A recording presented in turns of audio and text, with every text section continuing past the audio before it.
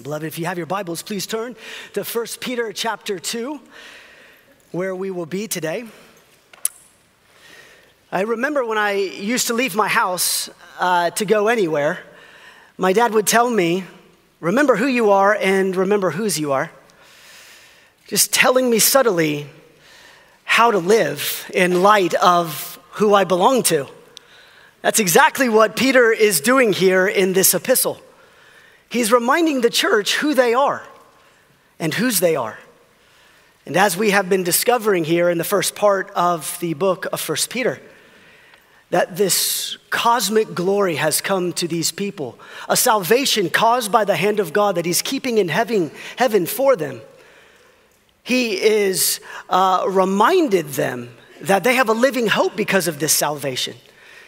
And as we've talked about the last few weeks, in light of this salvation, in light of this grace of God that has come to them, this is how they are to live, both in the fear of God and in the holiness of God, but also in loving one another, pursuing one another eagerly and earnestly in love, as we long together as the body of Christ for the pure spiritual milk. Next week, we're about to get into how we interact with society and how we're to live as exiles in this world. But before we get there, it's as if Peter in our text today is pushing deeper into the lives of this church body about who they are in Christ. And today, he uses Old Testament imagery to kind of enliven who we are in Christ. Now, the first century church is going to have a greater understanding of this Old Testament imagery than we do. But as we look at the text today, and as I've been praying throughout the week along with our elders, we've been thinking about how important it is for us to understand the biblical theology of what Peter is pushing down into us today as the people of God. It's very simple, this main idea that I've brought before you today. It's this. Through Christ, the living stone, we are made into a spiritual house and a holy priesthood. Through Christ, the living stone, we are made into a spiritual house and a holy priesthood. And I'm going to unpack that as Peter gives us imagery to do so. And imagery is an illustration. He is flooding us today with illustrations to help us understand who we are. So there's three privileges that kind of flow out of this text that I want us to see. We're rooted and sown into Christ. And that is the glorious gospel that we have been proclaiming. That's the gospel we've just been singing about. And there's privileges that we have as the people of God to walk in and to bask in, and that are made possible because of Jesus Christ. And so we're going to look at those three privileges today. The first one is found in verse 4, and it's simply this. As God's people, we now have access to God through Christ. We now have access to God through Christ. Look with me in verse 4, that first phrase, as you come to him. His people can now come to him. Now, Peter's drawing language that would be familiar in the Old Testament, that idea that we are to draw near to God so that we can be in his presence. It's littered throughout the New Testament as well. We are to come near to God. And Peter hints at here the ability to come near to God, which is something that he will explicitly talk about here in verse 5 in just a moment. I don't want to go there just yet as he talks about the priesthood that we have been given, but he's trying to help us to see that we now have access to God. In fact, all believers now have access to God and can go immediately to him. It used to be that you'd have to go to Jerusalem to have access to God. You would have to travel. You would have to go there where the temple was built. We'll unpack the temple here momentarily. And then when the people of God would draw near to God, it would be done through prayer. But even the people were kept from the temple of God, where the presence of God was found.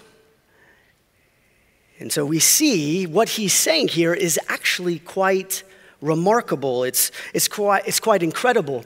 Jesus gives us a foretaste of this in John chapter 4 when he tells the woman at the well that there's going to be a day where God's people worship in spirit and in truth.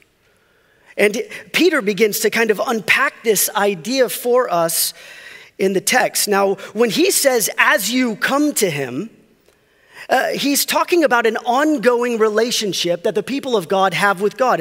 It's a present participle. And that's super important for us to understand this wonderful little text here. It means as you continuously come to Christ, you are being built up into a spiritual house. So we come to Christ initially by grace through faith. You come to him. And then you continually come to him over and over again throughout the years, and you are built up into a spiritual house as you do. Now, who is it that we come to? Well, look what it says there. It says, a living stone who's rejected by men, but in the sight of God, chosen and precious. He's talking about Christ. Christ is who we're called to come to, and Christ here is known as the living stone. Now, I don't know if you guys took geology class, and you know that I failed mine already, but a stone is not a living organism. Yet here, he's referring to Christ as a living stone. So when he speaks of Christ, he's talking about coming to something that is alive, that shouldn't be alive. Jesus is different. Beloved, we try to access stones all the time that are not alive. Stones throughout the course of our lives that have no breath in them.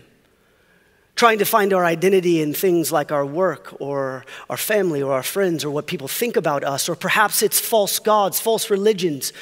None of those stones are living by themselves. Yet here he makes the appeal that we're coming to a living stone. And this living stone has been rejected by some and accepted by others. The stone is rejected, as he goes on to say in verses 6 and 7 and 8. He's pulling from passages like Isaiah 28 and Psalm 118 and Isaiah 8. These Old Testament prophecies that are referring to Christ as a cornerstone, as a living stone. Now we see in Matthew chapter 21, Luke 20, that Jesus himself refers to himself as the cornerstone that's going to be laid and that's going to be rejected. And as verse 4 tells us, people did reject this living stone. But when the people accept the living stone, they are not put to shame, as verse 6 is going to tell us. But in verse 4, we have to see first that this living stone, this incredible, beautiful object, is rejected by some. And this is the world's estimate of Christ. He is not worth accepting. He is not worth believing in. He does not look the way that we think he should look.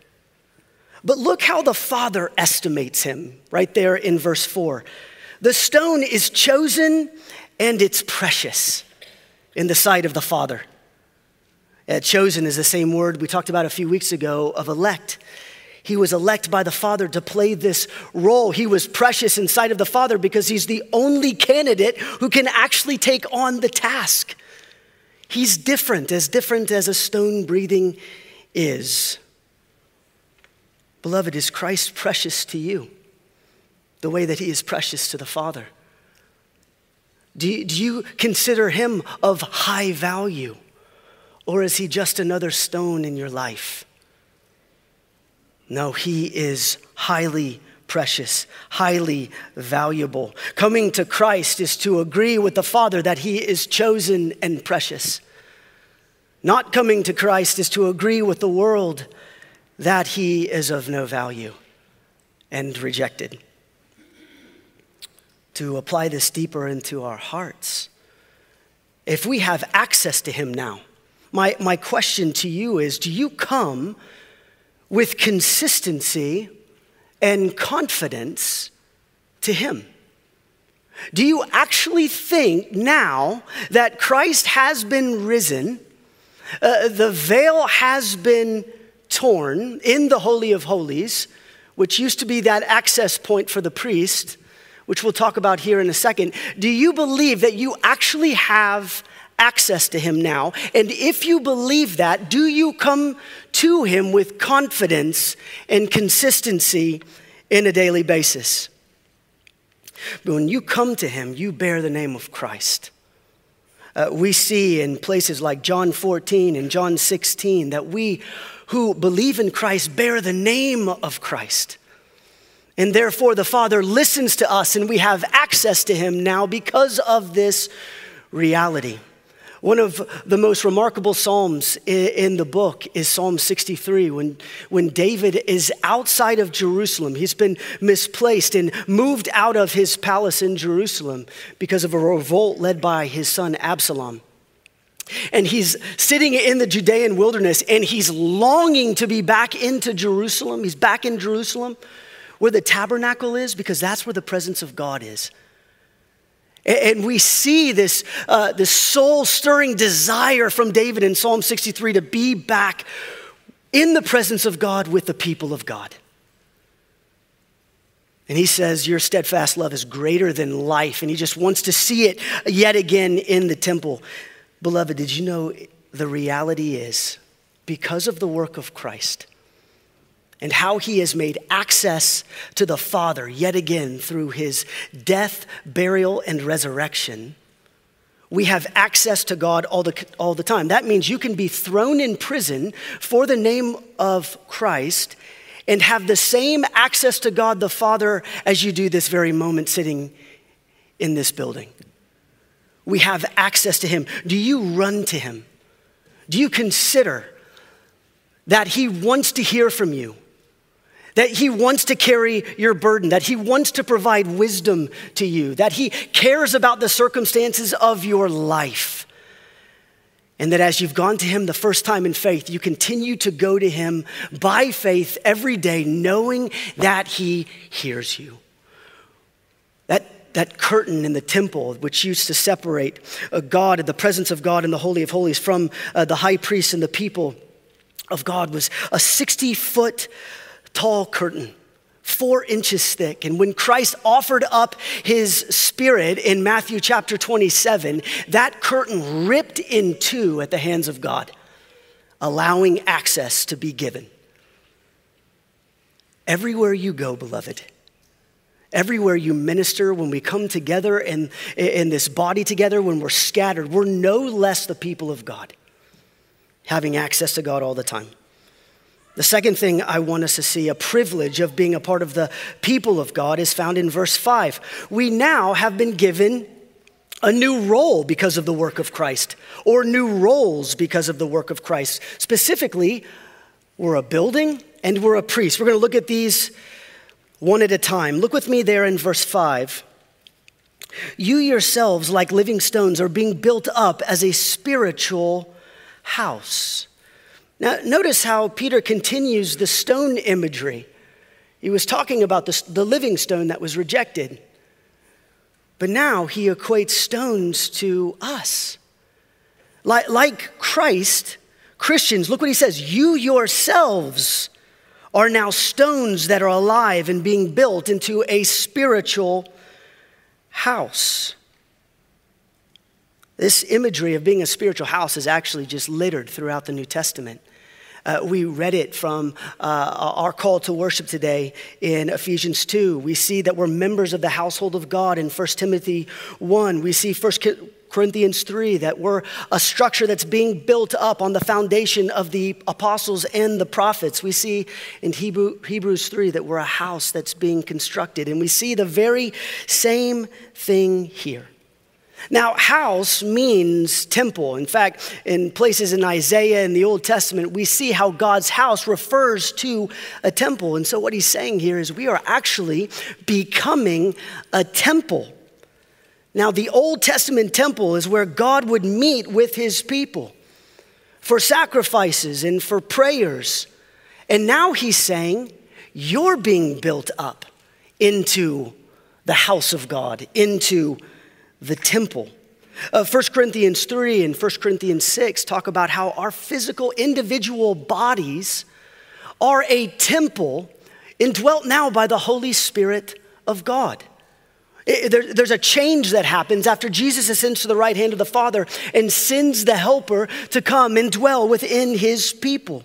Now, beloved, this is really important imagery here because he's describing a living temple. And in so describing a living temple, he's actually describing the church. He's describing us, not just some beautiful sanctuary. He's saying that you, beloved, are the beautiful sanctuary. We often say that we come to the sanctuary or a meeting in the sanctuary. This place becomes the sanctuary when you step into it and begin to worship God from your heart. You are the sanctuary of the living God.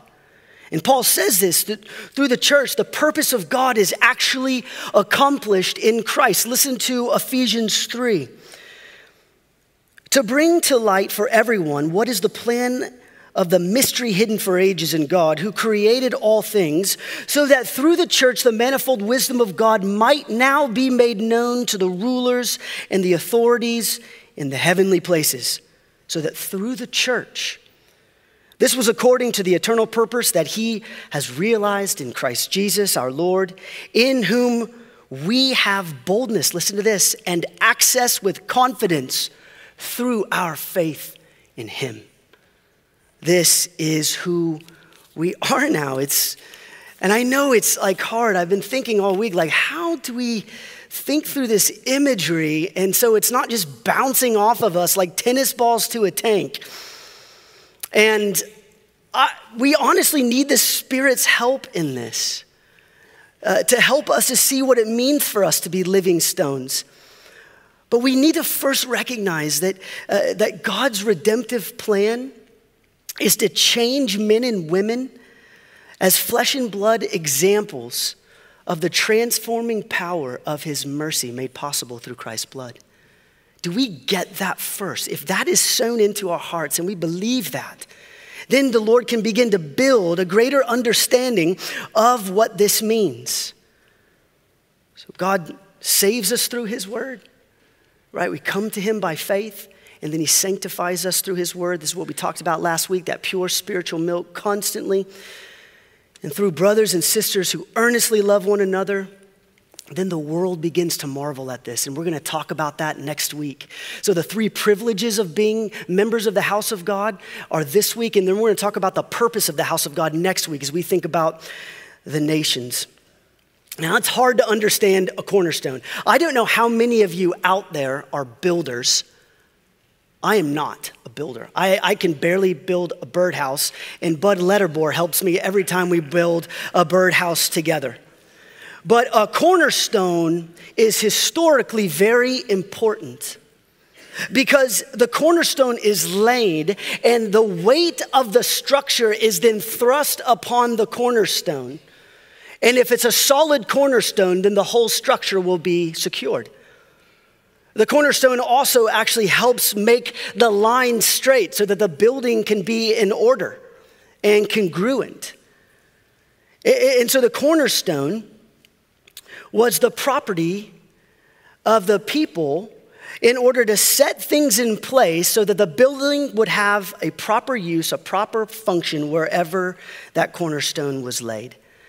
And so throughout time, the cornerstone has become a symbol that life is supposed to be held together, because that's exactly what a cornerstone does. And we see in verse 6, he's quoting from Isaiah 28, and God is actually rebuking Israel for resting on a different cornerstone. The reason he's pulling these verses out is because it is possible for the people of God to put their hope in a cornerstone that cannot hold the weight of the pressure. That's exactly what happens in Isaiah 28, passage he quotes here. Israel is thinking in Isaiah 28 about their military prowess, their military alliance. their wisdom as a country, and what happens is ultimately they're led into Babylonian captivity. If we don't understand the imagery of the cornerstone, we're not going to understand the dangers of false cornerstones. Christ is the cornerstone. So consider the illustration and the importance of this living stone here. He's uses both. He's a living stone, he's a cornerstone in these passages. The fact that Christ is the living stone shows that he is more important than any stone, big, beautiful stone that was put in Solomon's temple. It's showing a heightened betterness to Christ, the temple. Now, I recognize these are hard images, that the temple, we're about to get into the priest, but I want us to understand the importance of the temple as we look throughout the scriptures about the temple, because this is really important. I want us to understand that the temple was not just a place for Israel, but the temple throughout the scriptures is the idea of God dwelling with man. It's the intersection of where God has fellowship with man. We actually see this first in the garden. The garden, believe it or not, is a temple because God is dwelling with his people. He is walking with those who have his image. And we see that this is the first place that God dwells with his people.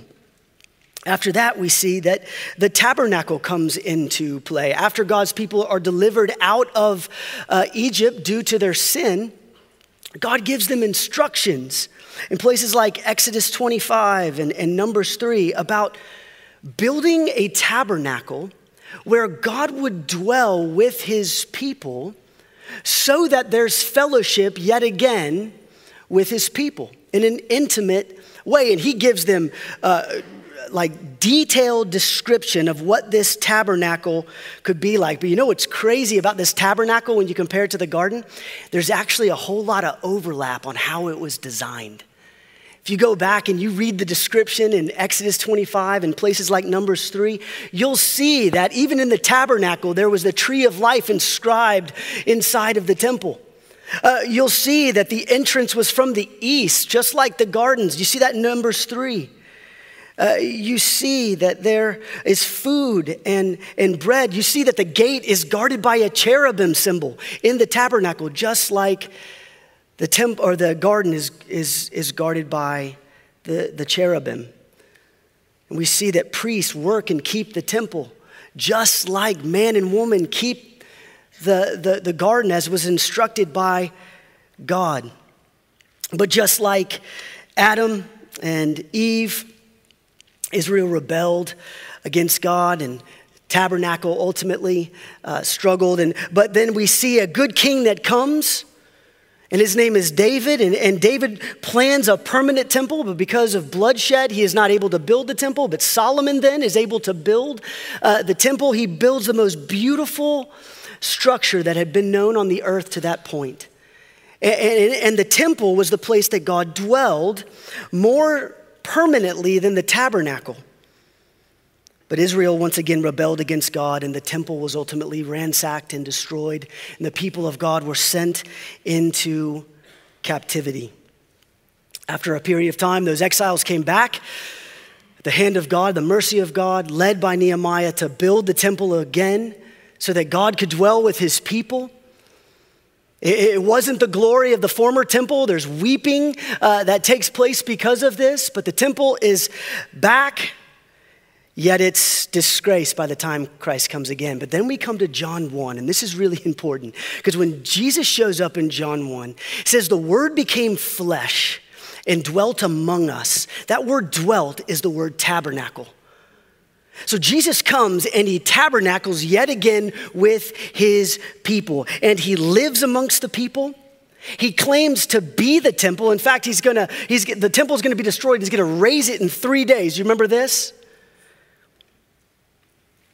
He dismantles the curtain upon his death. He does in fact raise the temple in 3 days. He sends his spirit. His spirit then dwells within us, and we, church, become living stones, the temple. This theology is it's important for us to understand what it is God is doing in his story. But it's not even over. One day Christ is going to come back and he's going to make a new heavens and a new earth. He's going to make a cosmic temple that will never go away. And Jesus will be in the center of his people and he will dwell with us forever as the cosmic temple. Temple language is really important in the scriptures for us to understand, especially as we try to apply it to our lives today. I want us to see, as we take this application and we push it deeper into our hearts, this temple language, I want us to fight for an understanding of what the New Testament church is.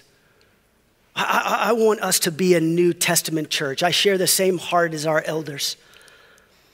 Not fancy, not entertaining, but living stones, full of the Spirit of God living amongst the people who might even reject us. Where we fit in God's unfolding redemptive plan is really important for us to understand. And beloved, COVID revealed a lot about what people think about the church, where priorities are, what the importance of the church is. So when I say I want us to be a New Testament church, that is the vision that Peter has for this very same church.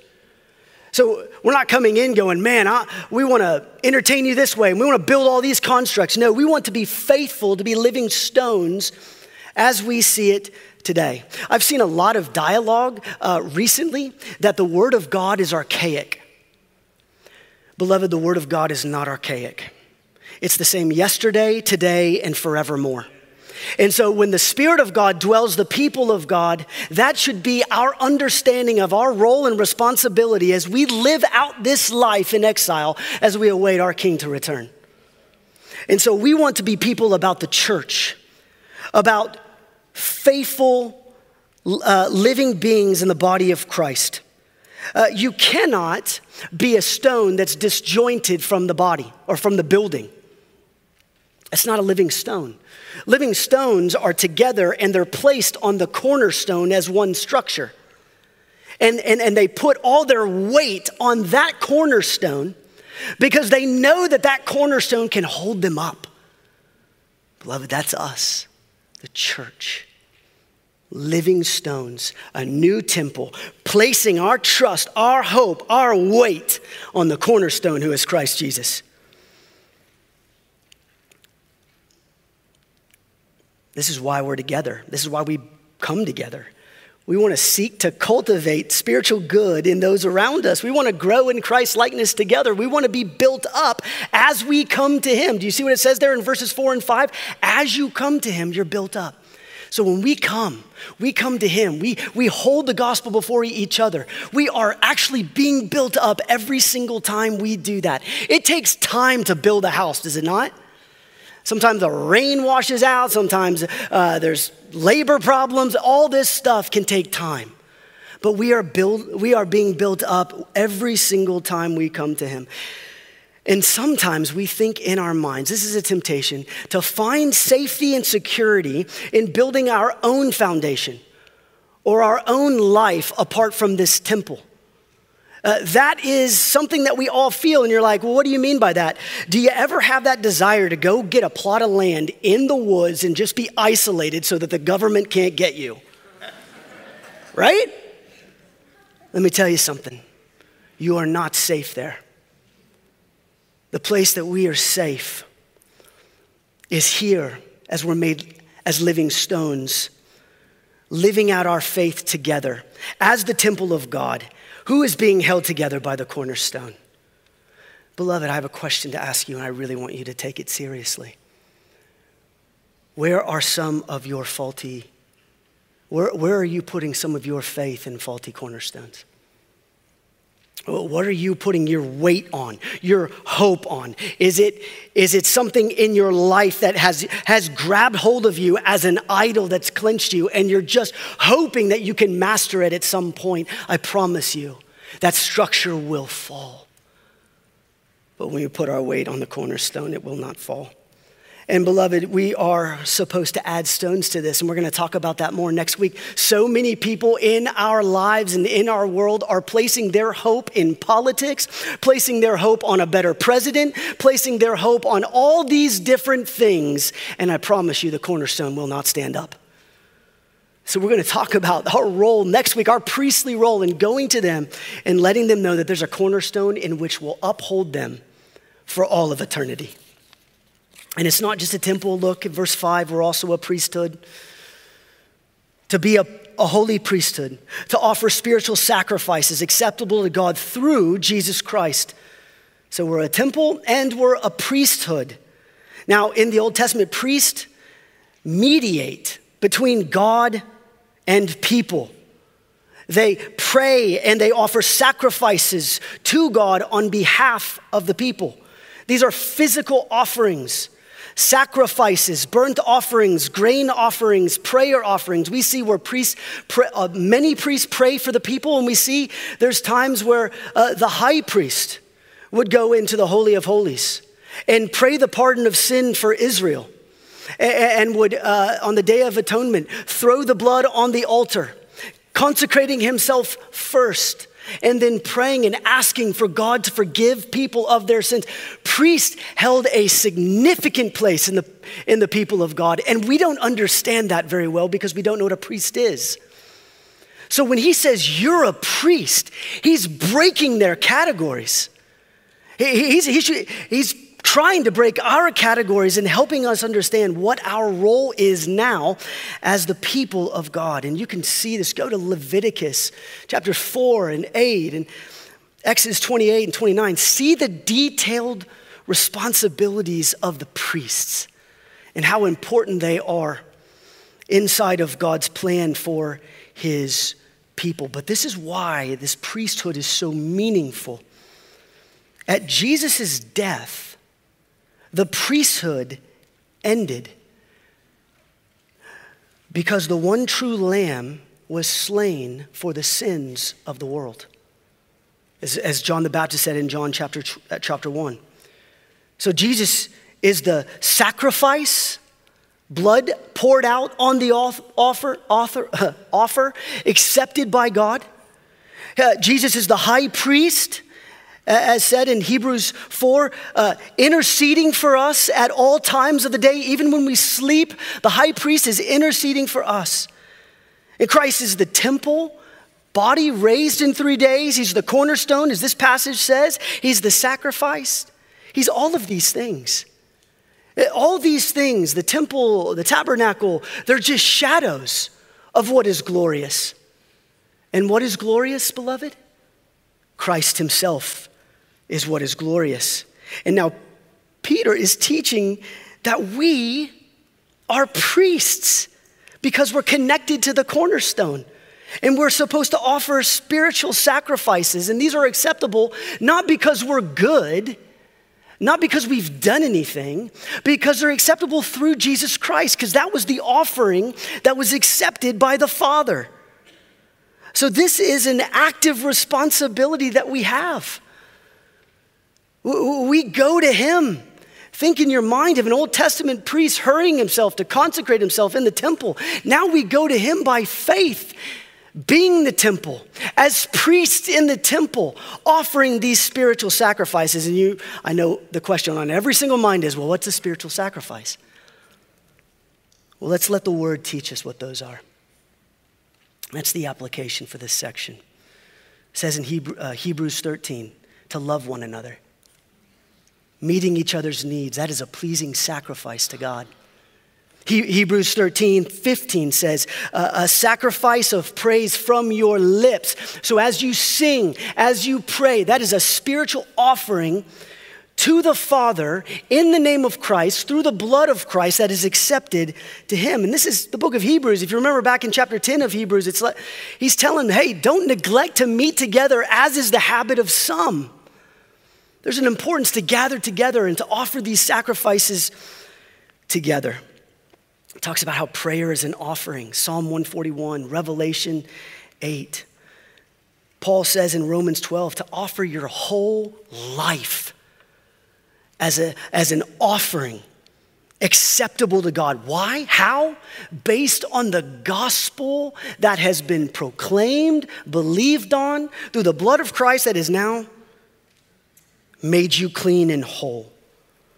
What else is a priestly service? Romans 15:16 says, telling others about Christ is an acceptable priestly service. Proclaiming the gospel of God. Telling others where the cornerstone is that they can rest their hope on. You know what another fragrant offering, sacrificial acceptance to God is? Paul says in Philippians 4. It's our financial giving towards ministry. I promise you, I'm not trying to be a sleazy pastor talking about fundraising here. Our heart before the Lord is to give back what has been given to us. And these Christians in the book of Philippians have given all these gifts to Paul. And he's like, I love the gifts, but you know what I love more than the gifts? I don't even need the gifts, but you know what I love more than the gifts? I love that your credit has been added to because you are giving faithfully in a sacrificial way back to the Father. And that little phrase at the end of the sentence is super important. Acceptable to God through Jesus Christ, the temple, the priest, the one who holds it all together. All your works, Paul says, are but filthy rags, but acceptable through Christ. So we come to him bearing the name of Christ. We're going to talk about that in chapter 4, 12 through 16. We bear the name of Christ. It is your new name. You have a new name. You belong to Messiah. You belong to the King. And so our whole lives are a sacrificial system, offering praise to God for who he is, proclaiming his word, learning how to love and one another, growing in service based on how Christ has loved and served us. And then finally, and I promise you, this is the fastest one, number 3, we have a future honor by believing in Christ. And that's where we get in verses 6 through 8. Verse 6, for it stands in Scripture, behold, I am laying in Zion a stone, a cornerstone, chosen and precious, and whoever believes in him will not be put to shame. So the honor is for you who believe. That's where we get our third point from. But for those who do not believe, the stone that the builders rejected has become the cornerstone. Verse 8, a stone of stumbling and a rock of offense. Highlight the first phrase of verse 6, for it stands in Scripture. This is true. God in his sovereignty has laid a stone in Zion. He's building a people for himself. It stands in Scripture. And if you believe this, there will be honor coming to you. And then others reject it. We will not be put to shame. Isaiah 28. You are secure. Your honor is there. Why do you say future honor in this point?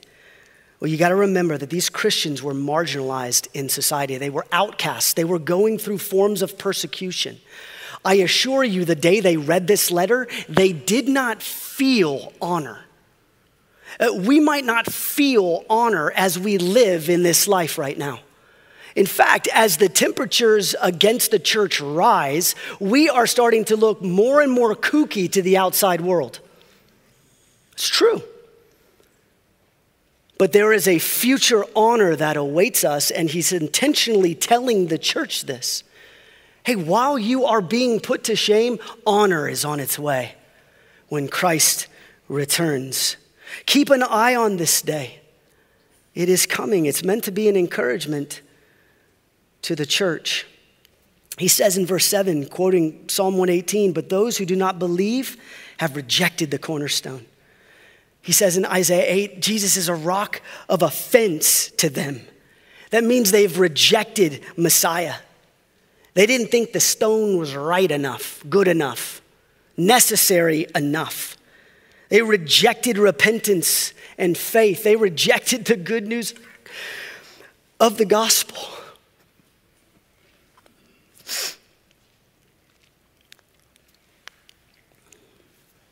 They thought it was silly and unnecessary, absurd. They thought other gods were better. And there is a day, in fact, they'll be put to shame.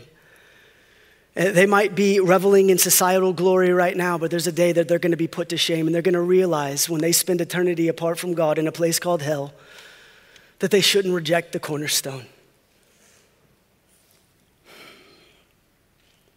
It says at the very end, they stumble because they disobeyed the word as they were destined to do. Now, are they disobeying, or did God destine them to do that? Yes. It's important not to untangle what Scripture has put plainly. And so we're going to leave it right there, and we're going to recognize that God had predicted in the prophets, as we've already seen, that a stone would be laid, and this stone would be rejected by some, and this stone would be accepted by others. Beloved, I pray that you have accepted this living stone. I pray that you have not rejected him. I promise you, and I don't say this in a cruel, demeaning way, but if you put your faith in anything else, your building will fall.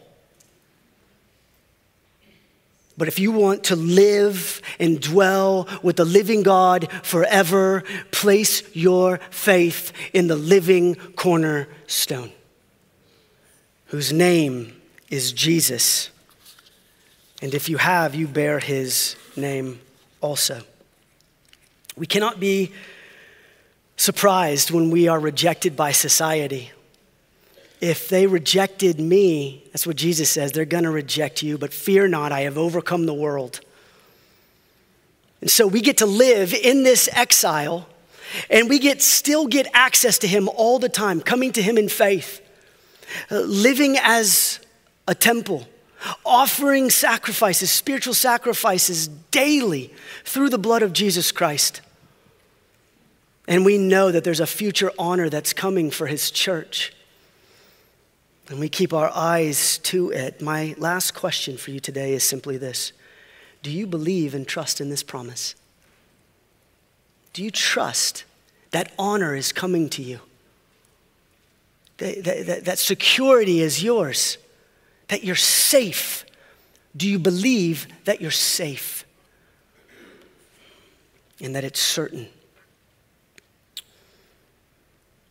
As it says at the very beginning of our little text, come to him. As you come to him. Christian, if you're a Christian today, come to him.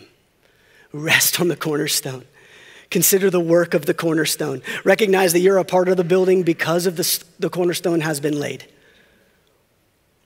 If you are not a Christian, or if you're a curious person about the gospel, I'm just going to ask you, come to the cornerstone, the living stone, for the first time today.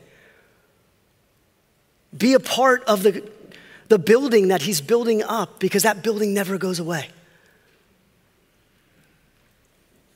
Let's pray.